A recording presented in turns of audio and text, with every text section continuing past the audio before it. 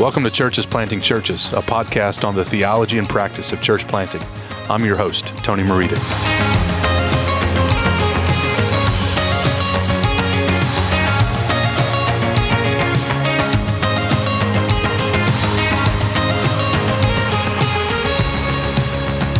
Cultural engagement is a critical aspect of church planting.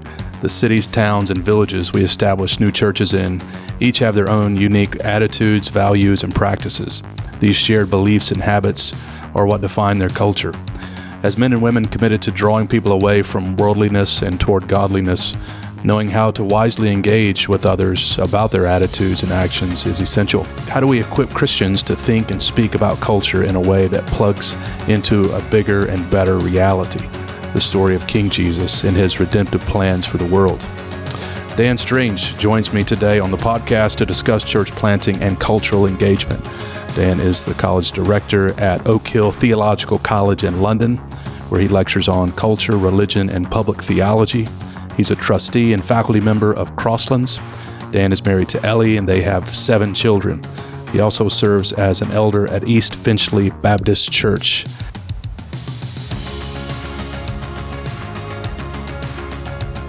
Dan, welcome to the podcast. Hi, Tony. Great to be with you. Did I get all that right, Dan? That is all correct all true.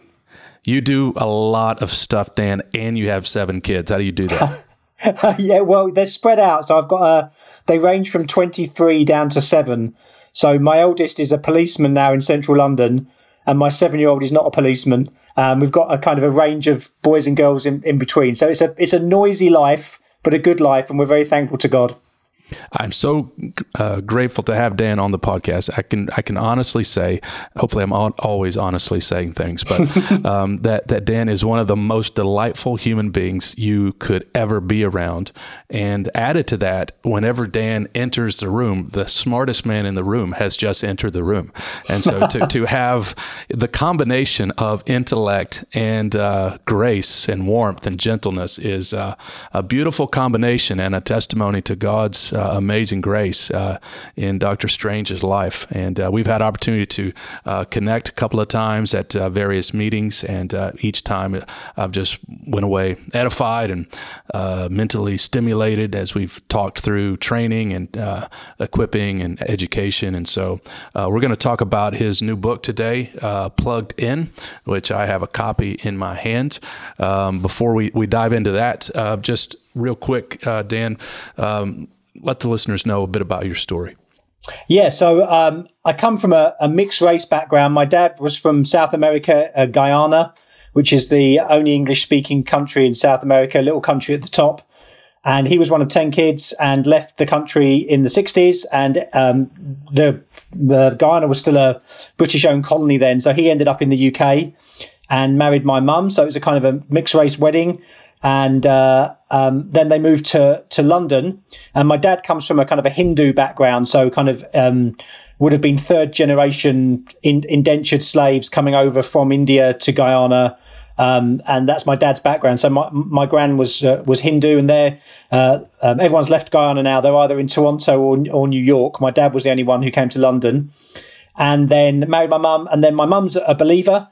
So she went to a very high kind of Anglican church, but there wasn't any kids work there. So we ended up going to the Baptist church. And there's a uniformed organisation in the UK called the Boys Brigade, and which was very good for me. And they did loads of sport, and I loved the social occasion. And then it was through that ministry that I got converted. And and then I suppose after I was converted, and it was a kind of on my knees, recognizing the need for Jesus in the minister's study, pouring my heart out. I've always been probably quite inquisitive, and because of my dad's background, been interested in other religions. So I went to Bristol University, which is a city in the UK, and did an undergraduate degree in theology and religious studies, which was terrible, as in very, very liberal. But then I'd become kind of evangelical, and then I suppose I became much more reformed.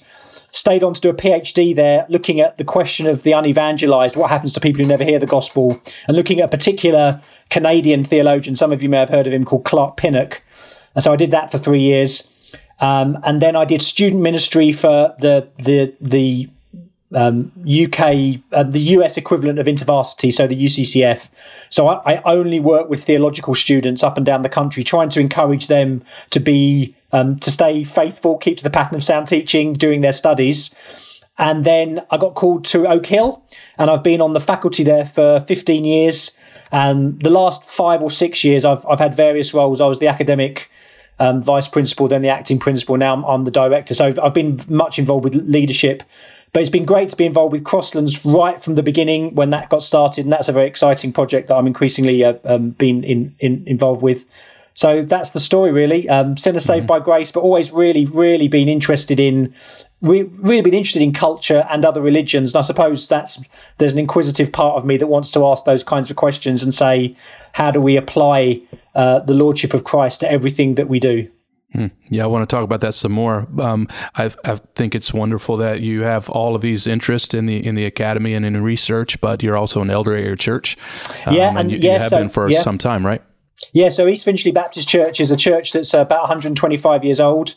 We're a very small church, a very multicultural church in East London, which is kind of a part of North London.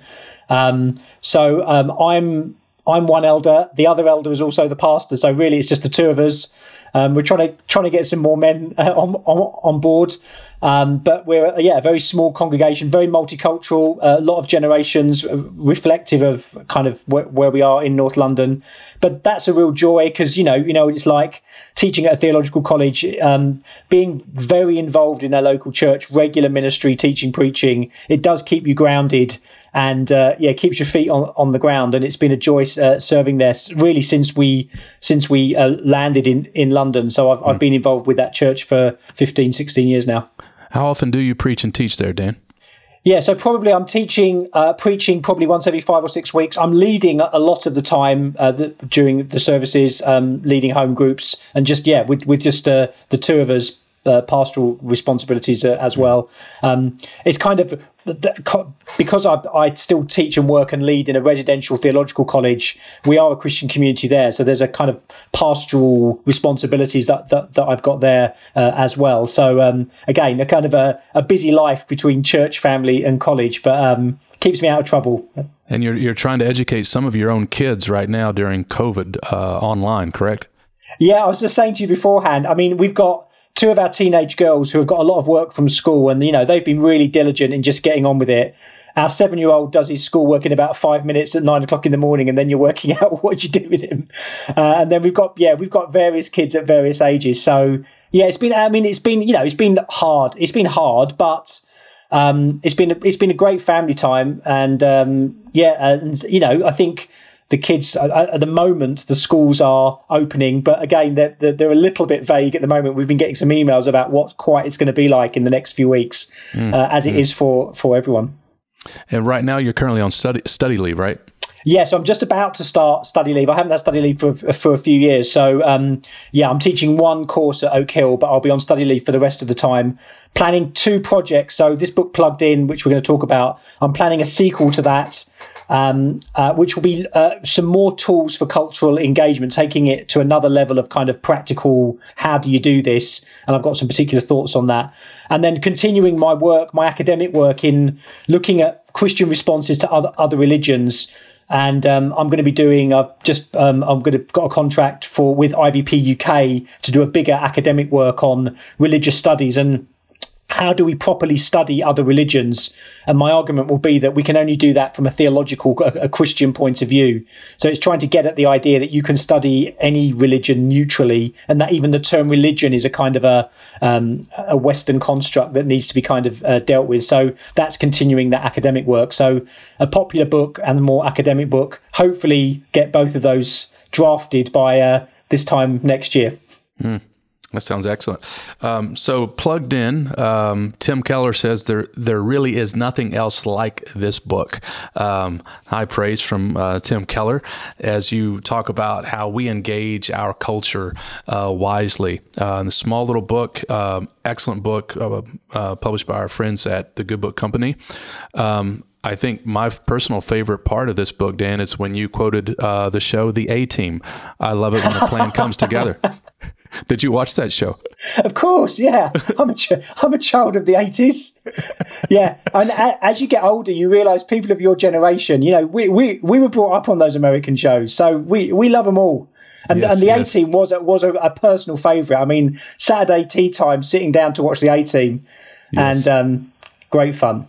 When I was in recess in grade school, we played the A-Team, and I was always Hannibal, and I devised a plan. And so I, had my imaginary cigar, and I love it when a plan comes together. And you had a kind of like, a washing up brush and a toilet roll, and you made a tank out of it. I mean, it was just kind of those amazing inventions that they did. It was just brilliant. So yeah, they were brilliant. I'm impressed by that. So talk to us about what is cultural engagement. Why is it important, and some of the key principles in this book. Yeah, so the book came out of really 10 years of doing a course at Oak Hill. So Oak Hill is a seminary; it's training pastors. But I want pastors to be culturally engaged to then train the people in their churches. And that course has developed. And one of the things that we try and do is look at a theological basis for cultural engagement and then get them to do it themselves. So in Plugged In, at the end of the book, as you'll know, it's a great section where it's not me, it's my students, some of the best essays that they've written. One's on adult colouring books, one's on zombies, one's on Japanese toilets, one's on bird watching. And the idea there is that everything that we do as human beings has religious significance. It's always pointing towards a way of viewing the world. We look at it through a worldview. We are either forming creation or being formed by it. 1 John at the end, doesn't it? It says, keep yourselves from idols. That's the last thing John wants us to know. And we need to know what idolatry is, how it works. And are we creating culture for God's glory or not? God gives Adam and Eve a mandate, fill the earth, subdue it, have dominion. If we don't do it for God's glory, we're doing it for some other God or for some other goal. And so we need to be savvy about that. And Plugged In really gives some, at a very accessible level, I hope, some biblical rationale as to why we need to engage with culture, but then some practical tools as to how we engage with culture. Of course, looking at some classic passages like Acts 17 and 1 Corinthians, but it's meant to be a very practical book. And my aim is that people in churches would get together, having read the book, and, every couple of months coming together and saying, okay, let's apply the kind of stages of cultural engagement that we use in the book. That people in their own discipleship, but also in their evangelism and engagement, there'd be real growth in both of those areas. So that was the purpose of the book. Mm-hmm. Now, give the listeners a little feel for, you mentioned adult coloring books. How is this particular example? How does it reflect your principles? Yeah. Well, this was a student. I mean, I don't know whether you have this phenomena in the States, but a few years ago, I mean, it's very much linked to mindfulness, that kind of movement, and the philosophy and the psychological kind of what's going on with the whole idea of mindfulness. Also, it's interesting, not just the kind of the stuff about the mindfulness in terms of focusing on the colouring, but also a lot of the pictures that people that in the UK you buy are of kind of Edenic, kind of idyllic scenes, which have all kind of significance about where those pictures want to take you to, a kind of a picture of Eden. And it's it's part of that bigger, not simply escapism or distraction, but I think the way that we're built with eternity in our hearts, and that longing for home, which I do think the gospel, of course, plugs into, obviously. So that was a very good essay, getting really deep into what was behind those books, and the content of them. And then the other one you mentioned, I mean, one of my favourite essays, it was a long time ago now, was this one on Japanese toilets. So this was a British missionary who's been working in Japan.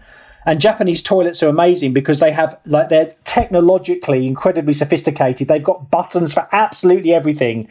But at the same time, there's a real Shinto kind of feng shui kind of philosophy behind them, and it's all to do with cleanliness and dirt. When there's been when a house is torn down in Japan, the first thing that the priest will do will go to where the bathroom was because of the cleanliness issue. So you've got this real mix of religion and Shinto and technology. And what I want to say to students is, look, it's just a toilet, but it has so much significance. And if that's the case in a cross-cultural situation, maybe that's not the same for us. We probably have a more utilitarian view, but there's all kinds of things that we do that we think are just normal and mundane, but actually they have a lot of significance to them.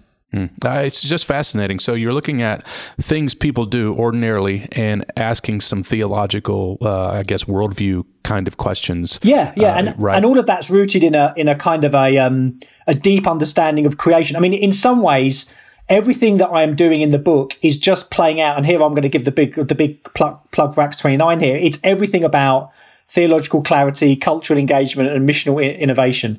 How do we apply the lordship of Christ? And again, the thing that I'm most against is this kind of a sacred secular divide.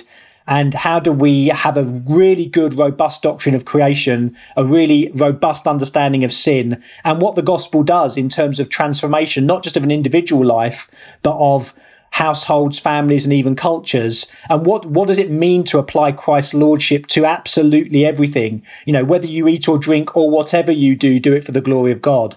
Mm-hmm. So that's been my big passion, and it comes from a kind of a big reformed understanding, influenced by some of the neo-Calvinists, but all kinds of others as well. Mm-hmm.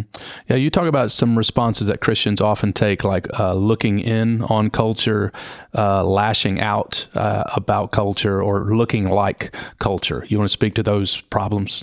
Yeah, I think they were just three fairly memorable ways of different reactions that evangelical Christians have to engagement with culture. So the first is kind of looking in. It's kind of the, holding hands in a holy huddle, praying for Jesus to come again, and closing our eyes and thinking, please go away, which I don't think is a very sensible option. In fact, it's impossible, because as I point out in the book, we can't escape culture. Even the idea of engaging culture, we're cultural beings. Mm-hmm. Even if the way that we hold hands and sit and the furniture we sit on in our holy huddle is making a cultural statement. Mm-hmm. So we can't escape it. And I don't think that's a very good strategy. I think the lashing out is more, we get very upset and red-faced, and we know something's wrong and we're very angry about it. But the way that we conduct ourselves, we can win the argument and lose the person. Mm-hmm. And then the other is just a cop-out. It's just to look like the world. We think this is too hard. Why don't we just do what everyone else is doing? And I think all those responses are not helpful, and they're not biblical responses. So the idea of engagement is looking out, but also in a way that is winsome, but still recognizes the confrontational nature of the gospel. And I suppose that's the big idea of the book, that the gospel of Jesus Christ always confronts culture, but it also connects to it at the same time. And so a lot of the chapters are just trying to tease out, using biblical examples and some theological work, as to how the gospel both confronts and connects at the same time. Mm-hmm, mm-hmm. I think that's huge. Just the idea of having a point of contact with people in culture, but then bringing that point of conflict that the gospel brings, and you give some really good practical ways to think through that. I'm just thinking about the one lashing out. It's so prevalent, I think, in my particular context right now. There's so much hostility and so much vitriol over all things politics and otherwise, so there's a lot of, I guess, deconstruction, but not a lot of positive construction, solution, gospel solution. Yeah. They just recognize the problems and throw grenades, right? But what you're talking about is a winsomeness and a warmth. Yeah. And that's where I think different Christian, I mean, that's one of the great things about a global network like Acts 29. Different pastors and lead church planters need to listen to each other, because I think historically in the UK, in the scene where I am, I gave a paper in the States a few years ago, and my big argument was actually Christians in the UK, they need to understand that we're in a battle war. And an American came up to me and said, look, we've been trying to get away from these cultural war ideas, and I understand that in your context. In my context, often I've been wanting to say to the conservative evangelical church, wake up, you are in a battle. This is, there's spiritual realities here. You need to be fighting for this. So I think we kind of need to learn from each other, probably. But that's one of the great things about the global church, isn't it? It's about listening and knowing where our weak spots are, our blind spots. And, in some of the contexts that we've started to be in terms of talking about different Acts 29 cultures across the world, how we can help each other, and that everyone can edify each other, because if you're only in your little cultural bubble, you don't often see your blind spots. Exactly. And it's amazing how I view my culture after I step out of my culture into another one. And you begin to see some problems there. So you mentioned some of this in terms of idea and theory, but some changes that we could make to better engage our culture. Any practical suggestions? I think sometimes we can overthink things. So it's really important that as planters, especially going into a new area, that we are listening, and we're kind of listening to the culture around us. We're making friends with non-Christians. We're befriending people. But I think sometimes we might be worried that we kind of have to have a sociology PhD to be able to do anything. And that's not the case. I mean, in my lectures, I talk about the difference between every person is different and they need to be engaged in a different way. Every culture is different, so we need to understand there's a cultural variability. But there's also what I'd call a humanity constant, as in the next book project I'm working on. There's one of my big heroes is this Dutch missiologist called J.H. Bavinck. He was the nephew of Herman Bavinck, who you might have heard of if you come from the Reform community. Anyway, J.H.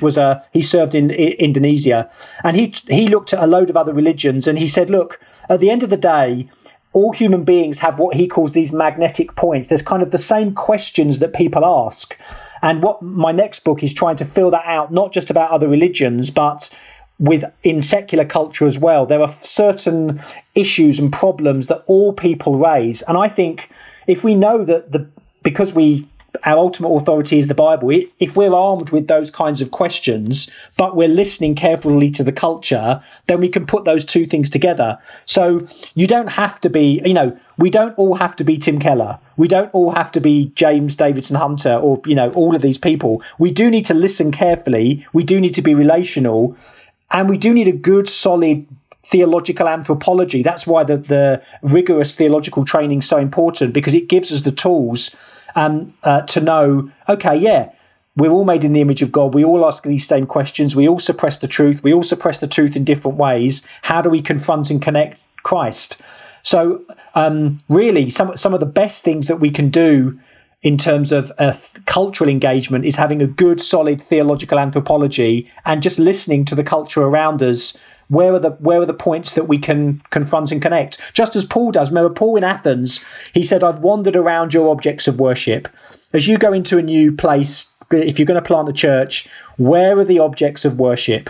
Now, they might not be a big statue called the unknown God, if that statue hasn't been pulled down or something, but it might be all kinds of things, So I would say you need to go around and see what are the objects of worship in our kind of, even our, what we call our secular or increasingly post-Christian country. And I think, as I always say to my brothers and sisters in the States, I still think that you are still living in a kind of Christianized country, but that things are changing. And increasingly you will be secularized in that way, but it's not religious. It's still very religious because we are religious beings. It's just knowing where to look. And that's the important thing. It's having eyes to see where the people who you're befriending, what do they put their trust in? What are their ultimate commitments? Who do they look to? Why do they get up in the morning? These are all deep, humanity questions that everyone asks. And how do we apply the gospel? Yeah, so I'm thinking about church planters out there, and if they're going to move from, say, North Carolina to Portland, Oregon, it's a different culture, right? So, what would your advice to the church planter would be? Get to Portland, talk, listen, read. Don't just take a particular, strategy of church planting that may have fit your area in one part of America. But a mutual friend of ours, Reuben Hunter, planted a church in West London. I mean, he was there a year. He was on the ground a year, making relationships, checking out the area, working out how things worked. And, you can't just talk about culture. Every culture is a microculture, and it's the same within cities, and then parts of cities, and then little districts, and then streets. Everything has its own kind of flavor. But don't overthink it, because I think you could just then become paralyzed and think, oh man, I don't know enough. But we do have those theological bases and those key questions that people ask, and then it's finding where can we confront, just as Paul did. I see that you're very religious. You've got this unknown God, and now I'm going to proclaim Christ to you. We'll find out where the objects of worship are in that community you're in, and then say, from here, I'm going to get to Christ. Mm-hmm, mm-hmm. So for church planters, other things that you would recommend for them in terms of cultural engagement? I'm thinking perhaps how this relates maybe to preaching, how maybe in the way you do application. Your thoughts on just more practical suggestions for church planters? I mean, I still think that sometimes, in our context, we're sometimes not very good at application, especially if you come from a very kind of strong, as I do, kind of expository ministry point of view. But I think we need to work on application as much as we do as exegesis, and being very granular. And again, it's all basics, isn't it? It's know your congregation. God's given you these people. You know where the pressure points are. You know how they need to be built up. And so you can apply that very specifically. Now, of course, you always have to make choices. This is one of the things, I'm very blessed to be in a very multicultural church, but it does mean that some cultural things, we talked about the A-team or whatever, because we're probably roughly of the same generation, even though we're from different countries, we probably watch the same TV. But I know I've got people from all over the world who've never heard, our church at East Finchley, I gave up giving film illustrations years ago because I've got so many different people from different backgrounds. Now, you have to make decisions. You can't be all things to all people. But I think, it's been wise in how you apply. And again, you do go back to some basic ideas. So, things on the family or those things where there's going to be a lot of buy-in from lots of people. You can't give laser application all the time to everyone. You have to make choices. But I still think you can think that through carefully. And again, how is what you're preaching on, how is it going to deal with the idols? Can I give a quick example? Sure. I've just done my latest Themelios editorial on this. Which I've been during COVID, I've been really struck by Psalm 92, and go and read it in your quiet time. It's an amazing psalm. But the middle of the psalm says, "But you, O Lord, are exalted forever." And the main point I'm making there is, in the Psalms, when you have a statement like that, it's not simply a kind of a pretty praise verse. "You, O Lord, are exalted forever." It's saying, "You, Lord, alone, and not any other God, are exalted forever." And so when we come together, what we're doing is we're praising God, but we're also saying, as Walter Brueggemann says, down with the other gods. And our job as pastors and leaders, every week when people have come in and they've been kind of offered all kinds of gods during the week or all kinds of loyalties, is to bring people back to say, "You, O Lord, are exalted forever," and to send people out. And part of that is a polemic against the other gods. But to do that, we need to name those other gods. It's no point in generically saying it. We need to call out the gods in our culture. And the gods in my culture in the UK will be different from yours in the States, will be different from those in Malaysia, will be those that are different in Australia. And we need to know what those gods are. And that's why I think we need to be very specific. And that's why we do cultural work. Mm-hmm. And that kind of preaching demands courage, right? Yeah, definitely. And it also demands recognizing that we're careful that we're not going to bind people's consciences, especially when it comes to very, very kind of political issues. Mm-hmm. But I do think we need to be saying things on key issues and key idols that exist at a cultural level and at an individual level as well, obviously. But realizing that we're cultural beings, and again, this big idea that we're either shaping culture or we're being shaped by it. There is no middle ground there. Amen. 30 minutes flies by with Dan Strange. Final question, Dan. Some resources maybe you would suggest other than your book Plugged In of for course. Guys who want to grow in cultural engagement? Yeah, so I think, I find Tim Keller helpful. Again, in a US context, probably even more so. This guy, J.H. Bavinck, very helpful. His book on religious consciousness is well worth hunting down. Two other things that might be interesting. A guy called Ted Turnau, who's an American, did his PhD at Westminster with Bill Edgar. He's a missionary in the Czech Republic. He wrote a book a few years by P&R called Popologetics. He really is the pop culture guru of the reform world. He's brilliant, a good friend of mine. He's currently writing a book on imagination. Well worth getting that book. A lot of similar themes to mine. And then one more theological book that I found really helpful is a British guy who teaches in Australia, a guy called Chris Watkin. And he's written a book with P&R called Thinking Through Creation. And it takes Genesis 1 to 11 and it just shows some key kind of fundamental themes of how we live, Christian social theory, and how we need to get deep into a culture's text, I suppose, and understand how the Bible, again, this idea that I develop in Plugged In, subversively fulfill. How do we kind of break through some of the either wars that we see in culture all the time? That I found that a really helpful book in terms of worldview. I'd recommend that book, Christopher Watkin, Thinking Through Creation. Excellent.